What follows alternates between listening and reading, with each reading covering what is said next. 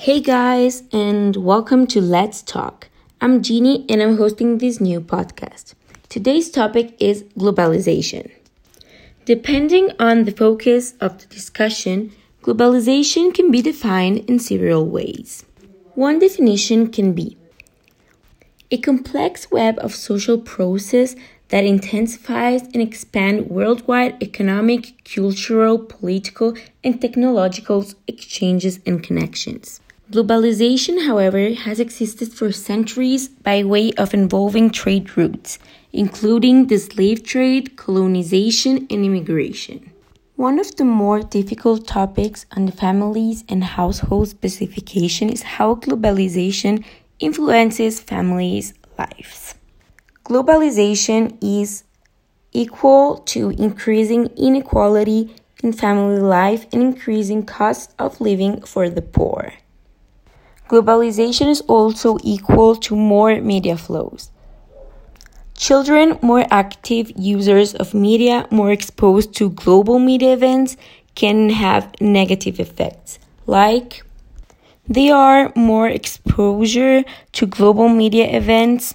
Children are more risk conscious, anxious kids, more mental health issues, and a lot of toxic childhood. Parents are more paranoid, more restrictive parenting, and less outdoor. Globalization is the process by which the world is becoming more interconnected, where increasingly it makes sense to talk about a global culture, economy, and politics rather than focusing on individual nations. This process has a significant impact on crime, both because crime itself is becoming increasingly global and also because the effect of globalization can have knock-on effect on criminality.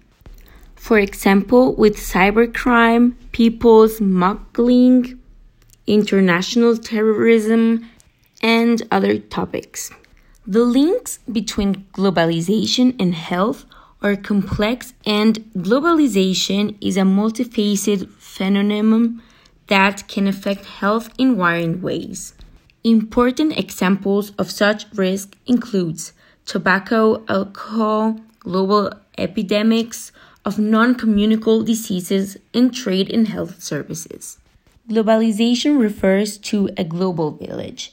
Education has been impacted by globalization as schools and education systems now compete on a global league table rather than just a local or national competitions. Economic globalization is an irreversible trend. Economic globalization refers to the increasing interdependence of the world economies as a result of the growing scale of cross-border trade of commodities and service, flow of international capital, and wide and rapid spread of technology. Well, guys, thank you for hearing me out. I only wanted to remind you that we're living on the planet as if we have another one to go to. I really think that these words are true because actually we need to think about it. We don't have another planet, so we need to take care about what we have right now. So thanks and see you on the next episode of this podcast.